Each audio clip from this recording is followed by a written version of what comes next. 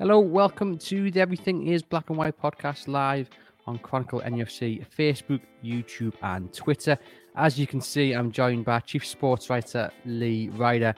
And the season may be over, but it's been a busy few weeks for Lee. He's been covering the warm-up games for England ahead of the Euros, and we'll get onto the Euros at the end of the show to get Lee's analysis on what he watched and his prediction on what's to come. But with Newcastle, Lee, there's still plenty to talk about as well. Before we dive into the takeover and transfer rumours, the season's been over for a couple of weeks. Just want to get your final reflections really on that campaign and how you rated the job of Steve Bruce really. Well, in the end, it was a better position than many thought after that Brighton game. You didn't really think there was any other option but to change manager, and I wasn't the only one to say that. I think it was pretty much the general consensus on Tyneside. Fair play to Steve Bruce. Whatever he said to the players worked. I mean, for me, I would think he said something along the lines of, whatever happens to me, but you guys are the ones who are going to have the relegation on your CV, which you obviously don't want. So maybe there was a bit of psychology there from Steve Bruce, but whatever he said, it worked. Obviously, Graham Jones come in at the second half of the season, and Newcastle's results, were good. You can't say they kind of improved because the first half of the season was also quite solid. But yeah, the season can be broken down into three bits really. The start was okay, relatively solid. They were in the middle of the table. The middle was horrendous, and then the end was, it was quite impressive really. We're picking up points at places like Anfield and getting wins over West Ham, who were going for Europe, and winning at Leicester, who had a tremendous season. So yeah, it was a strange season, but you can break it down to those three parts, I would say.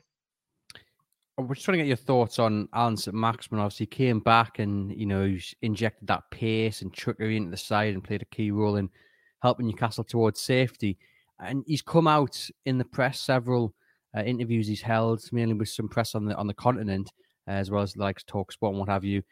And the message has been quite clear in many ways. He's clearly said, I'm paraphrasing, but he's hinted that his ambition is more than just to survive in a club. He wants to see them do more than just keep their Premier League status.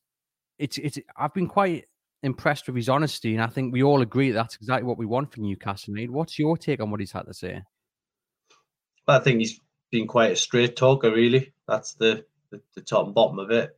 Every player is going to come out with statements at this time of year, but the reality is, for St-Maximin, he's Newcastle's best player, and when he makes that statement that Newcastle need to improve and need to get away from being the sort of perennial relegation scrappers and start looking to the top 10, then really someone at the club needs to hear that and needs to listen to it, because then you lose your best players, and then when other players see the star man leaving, it becomes increasingly difficult to hold on. Newcastle have got a reasonably good 11 when everyone's fit.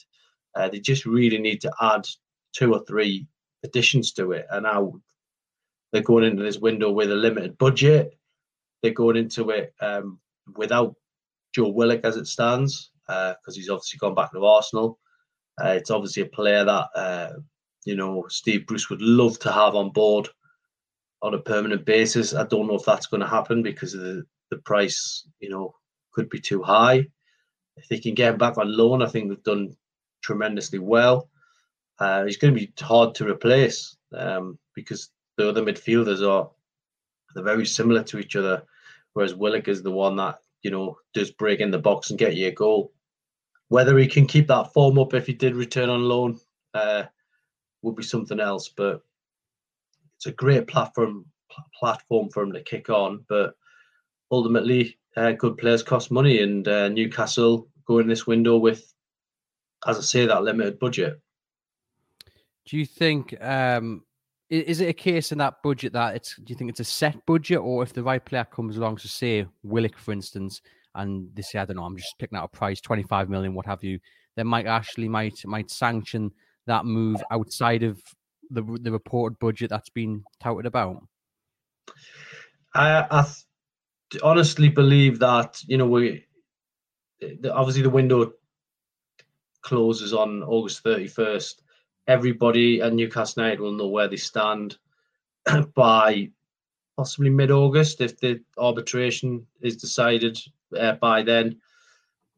Who knows? Mike Ashley could then, dip into his pocket and, produce something. I know it's actually turning into a cliche that Ashley doesn't spend money, but the last couple of windows they have bought at least, that obviously Joe Linton come in. He hasn't been the great success that they wanted him to be.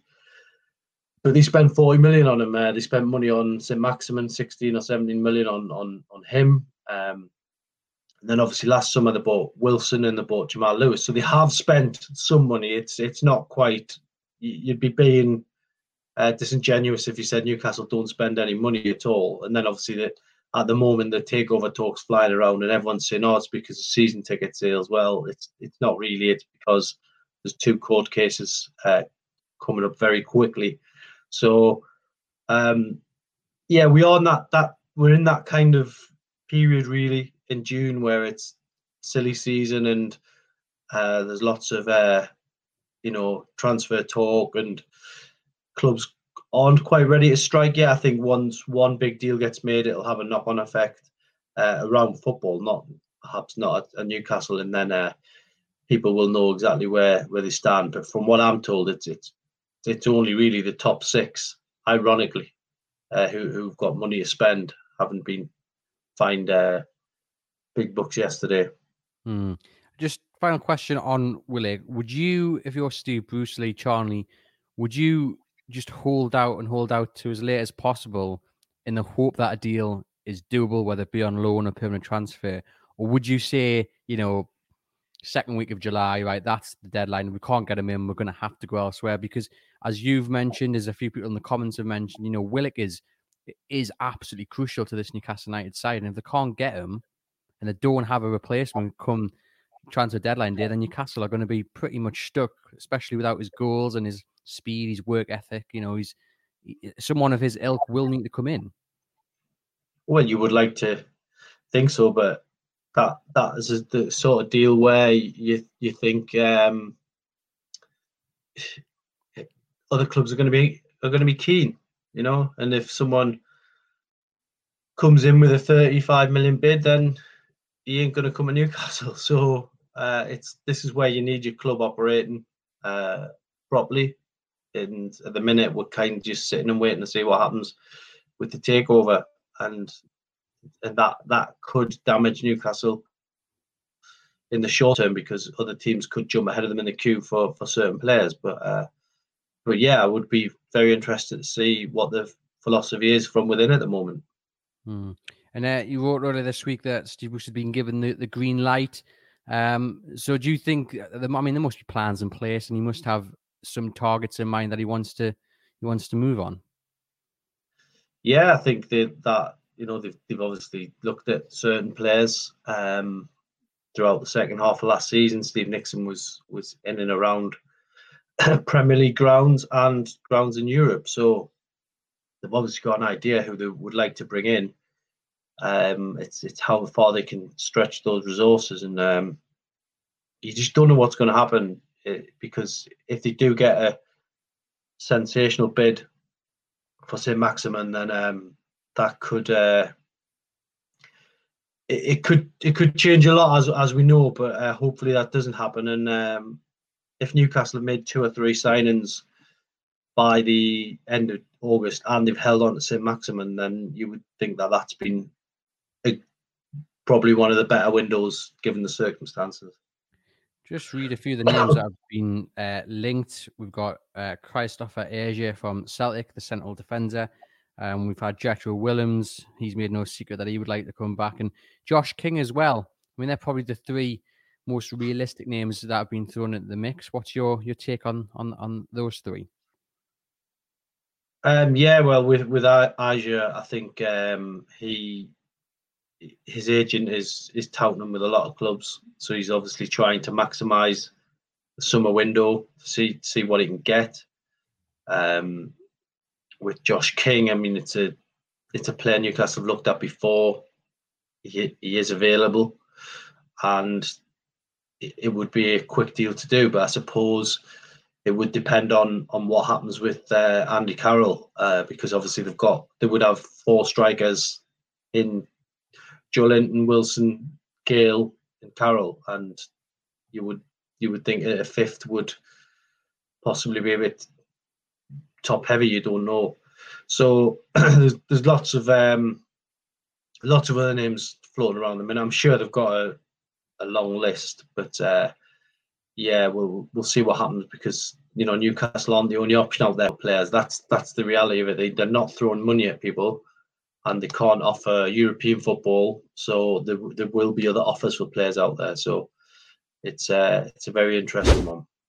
Thank you for tuning in to the Everything is Black and White podcast. We'll get back to the show in just a moment. We just urge you guys to please subscribe to the podcast through whichever platform you use. Totally free to do. Just means every time we upload a new episode to our channel, you'll get a notification saying we've done just that, and you can listen to it straight away. And if you get the chance to leave us a review as well, that would be much appreciated. That really does help us out.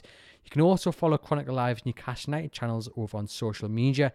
We're at Chronicle NUFC on Twitter, Facebook and Instagram. And you can email us here at the show with your feedback, your comments, your questions, whatever. Just drop us a line at the EIBWpodcast@reachplc.com. And you can also stay up to date with everything to do with the club by subscribing to our daily Newcastle United newsletter. That's also free. And you'll get a morning news roundup, an evening news roundup, and a breaking news alert as well. And that'll get emailed directly to your inbox. The link for that is in the show notes. Hit that, scroll down to Sport-Newcastle United, tick the box, and you'll all be signed up. Once again, thank you for listening, and we'll now get back to the show. Just on Andy Carroll, you brought the news earlier in the week that he's got an extension on the table, but he's gone off on holiday, and he'll be considering what to do. I think his experience is key. People have talked about his influence in the dressing room. He's clearly a great character to have around, but in terms of on the pitch, Lee, I mean, I wouldn't be a fan of seeing him sign a year deal, because I think Newcastle need to look to move forward, and I get the whole budget and the pandemic and what have you, and it's not going to be that easy. But I'm just thinking in terms of bringing someone in who can match Callum Wilson.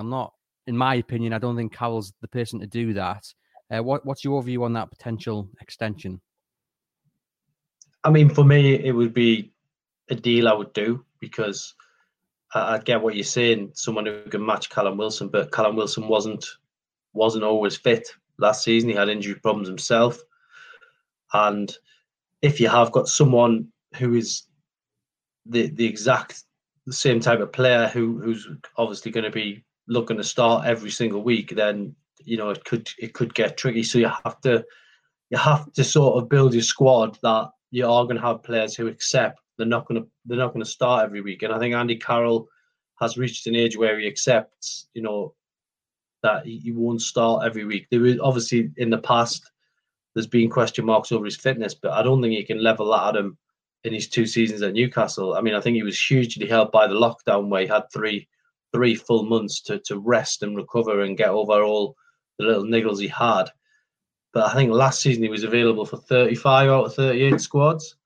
And if you've got him available, then I definitely think you give him a chance. I mean, I've seen a lot of people since that story sort of come out, was basically they're throwing the fact, you only got 1 goal last season. Well, yeah, I get that, but I don't think he's a player that is going to be judged on goals, because he's certainly someone you can, in certain games, you can throw him on for the last 20 minutes and he's going to give you more than an aerial threat at one end. He's going to be probably your best defensive player when things are flying in the box. He's going to give you about 4 or 5 clearances in that time. So I think because he's so unique and because he knows the club and he is a good dressing room influencer, I think he's worth keeping for the money that we're talking about per week. It's a far cry from his heyday, But at the end of the day, this is Andy Carroll now going into those final year or two of his career, and it'd be good for him if he can finish it at Newcastle. And let's be honest, last season was tough for everyone. No crowds. He did get a goal. I'm sure he would rise to the occasion if full house in front of Newcastle fans. And he's the type of player that could come off the bench and make an impact. Let us know in the comments, guys, if you would like to see Carroll stop an extra year. And just quickly, Lee, on Dwight Gale, he's expected to sign some sort of new deal as well. Again, it's been offered. He hasn't, or there's been no confirmation at least of it. Do you think he will sign, and what does the future hold for him? Because again, he's another one that hasn't really featured all that much, and yet, he has got that pedigree. But it's whether he is going to be happy sitting on the bench, I guess. Trying to oust Callum Wilson from the first team. Yeah, and he didn't get too many opportunities towards the end of last season. There was a couple of games where he come in and he was probably a little bit lacking sharpness, and he missed a couple of chances. So that was tough for him. But yeah, there's a contract there, I think, if he wants to sign it. So, the alternative with both. You mentioned Carroll, you mentioned Dwight Gale. If they don't stay, you're talking about 30 or 40 million to sign two other strikers. That's 30 or 40 million that, I'm told Newcastle don't have that. They haven't got it because they've got a limited budget. So it's all right saying don't give them the deals, but then what is the alternative? Because they haven't got anyone coming through the ranks who can walk into the first team at the moment. Obviously, you've got Elliot Anderson, who's, been in and around it, but he's not a natural striker. And he probably needs to go out on loan, let's be totally honest. So it's 30 or 40 million Newcastle don't have to spend. So these are viable alternatives for them at this stage in the club's history book. A few that might be sold to maybe, put money into the transfer kitty. You're looking at the likes of Muto, Lejeune's been linked with an exit. Do you think those two, or is anyone else, do you think, at risk it maybe being sold this summer to help boost their coffers? Well, I would say Muto's almost certainly one that they'll look to move on. He was told last season in pre-season, he turned up and he was told that, it was best for him to go and go out on loan. Unfortunately, the club he went to got relegated, and he's now Newcastle's sort of player again. So you've got him coming back, but I would expect they'll try and do some trading with him and try and get him to another club. Lejeune, a very interesting one, obviously very popular with the fans. And another player that was in Spain last season. Would you say would be a guaranteed starter under Steve Bruce? Probably not, because he's got his sort of three centre backs, if you like, in Clark, Lascelles, and Fernandez. So I think it would be hard for him to break in, but you never know. Some players turn up on day one of pre-season and blow everybody away. It's happened before, and suddenly they become a shock starter in your first Premier League 11. So let's just wait and see.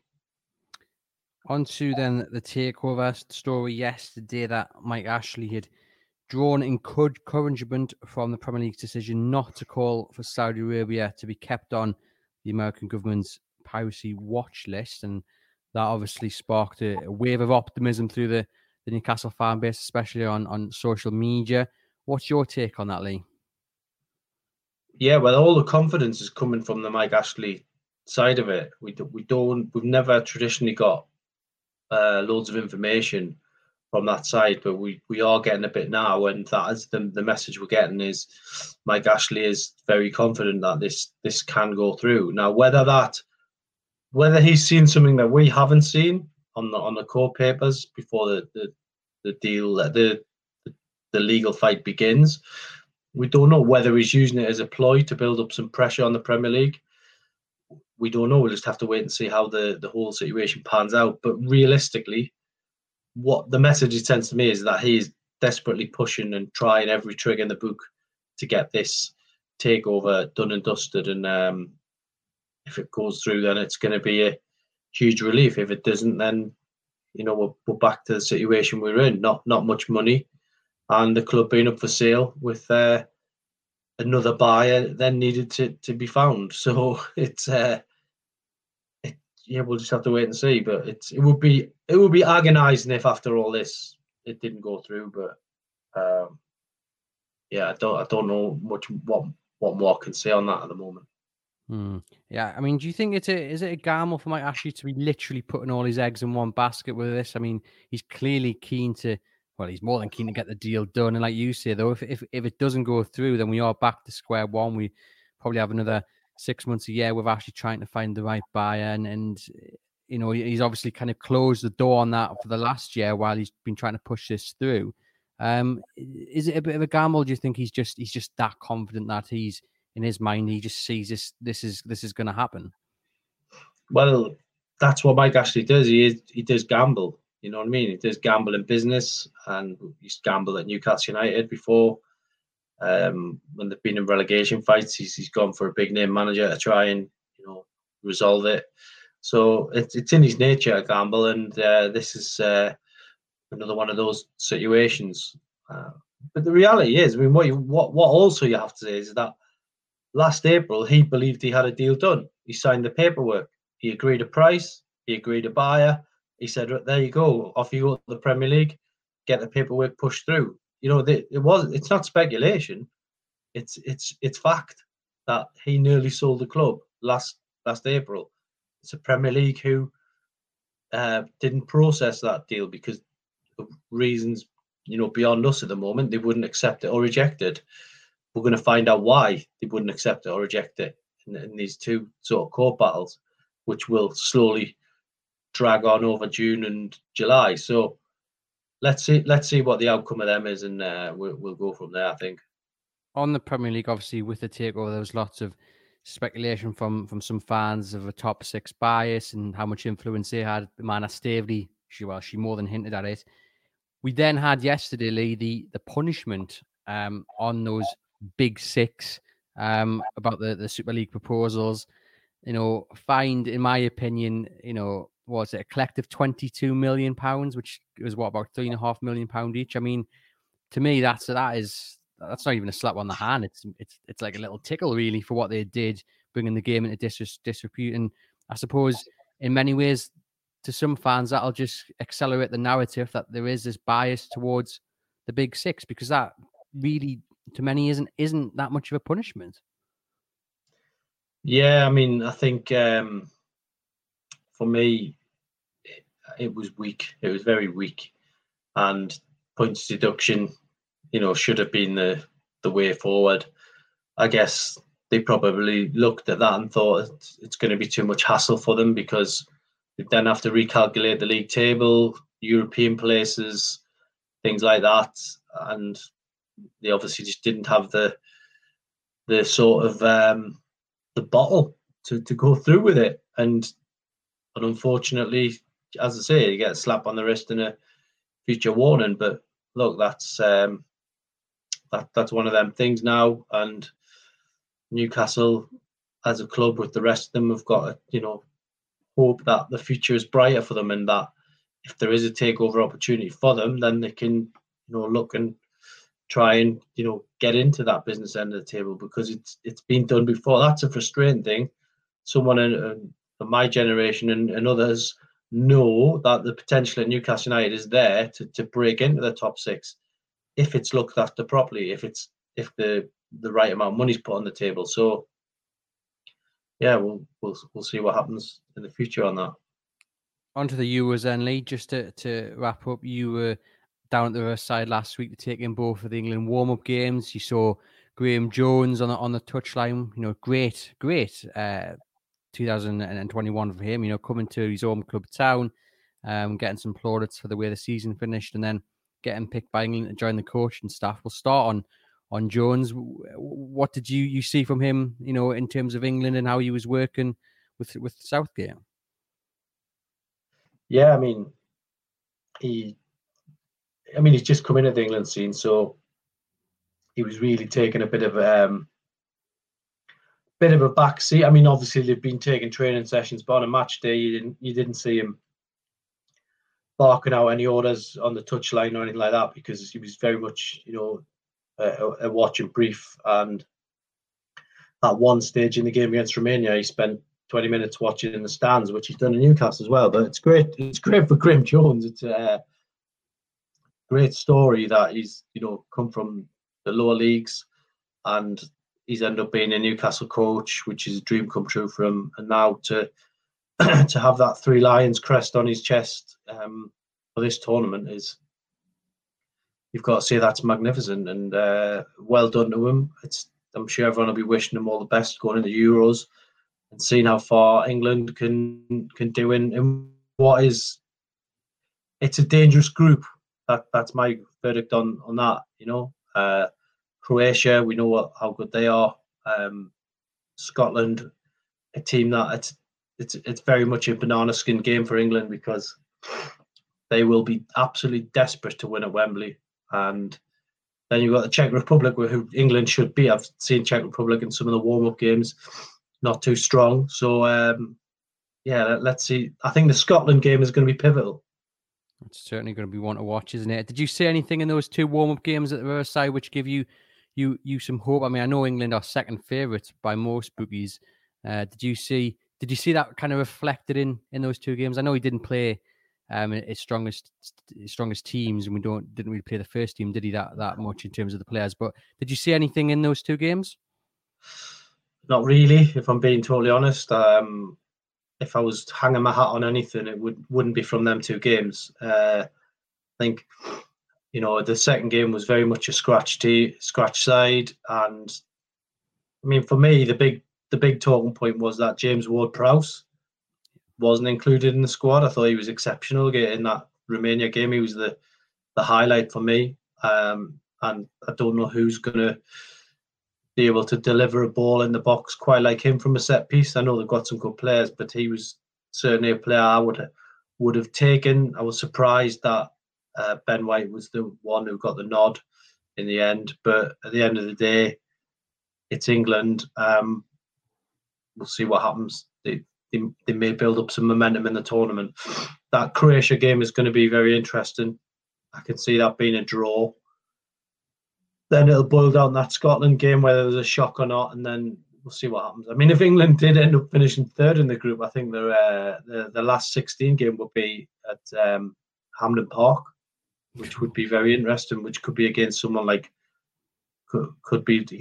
Spain. So, I know they've had problems with COVID, so it's exciting. I'm like any fan at the moment. I'm looking through all the preview guides and watching all the preview shows, and I mean, obviously I hope England do well, but we'll see. And just to finish off then, Leon, coming up on the website, Chronicle Live, 10 a.m, you've got a nice little chat with Rule Fox. Just tell our listeners and our viewers what he's up to these days and what he was like to have a chat with. Yeah, I mean, it's a nice sort of lengthy piece. It's actually ended up being a two-part article. First half's going out this morning. Rule Fox, for me, he was a player that I really enjoyed watching when he was at Newcastle. He was only here 2 years, but he understood the area, and he forged a great relationship with people like Andy Cole, Peter Beardsley, Rob Lee. He is one of the original entertainers, and it was unfortunate that he got sold to Spurs, but it was to bring other players to the to the squad, and he's talking about his life really, and it's a nice life story that what it was like at Newcastle during that sort of halcyon sort of days, but now he's very much a normal guy in terms of he runs his boot camps down in Ipswich, and he's been working with people who've had mental health sort of issues, and he's been doing a big part with the NHS down there. So it's great that he's found that. But he just talks generally about the mental health side of it. Footballers, when they leave the game, there's a big void, and it's one that has to be filled. And he's certainly making very good use of his time down there, and I think he's going to be a guest at the game for Norwich v Newcastle when that fixture gets announced. So I'm sure people will enjoy the piece. Brilliant stuff. Like we say, guys, you can head over to Chronicle Live to see part 1 of that at 10 a.m. this morning, which is Thursday. We do appreciate you guys tuning in. If you're listening later on the podcast, please remember to like and subscribe, and enjoy the rest of your week.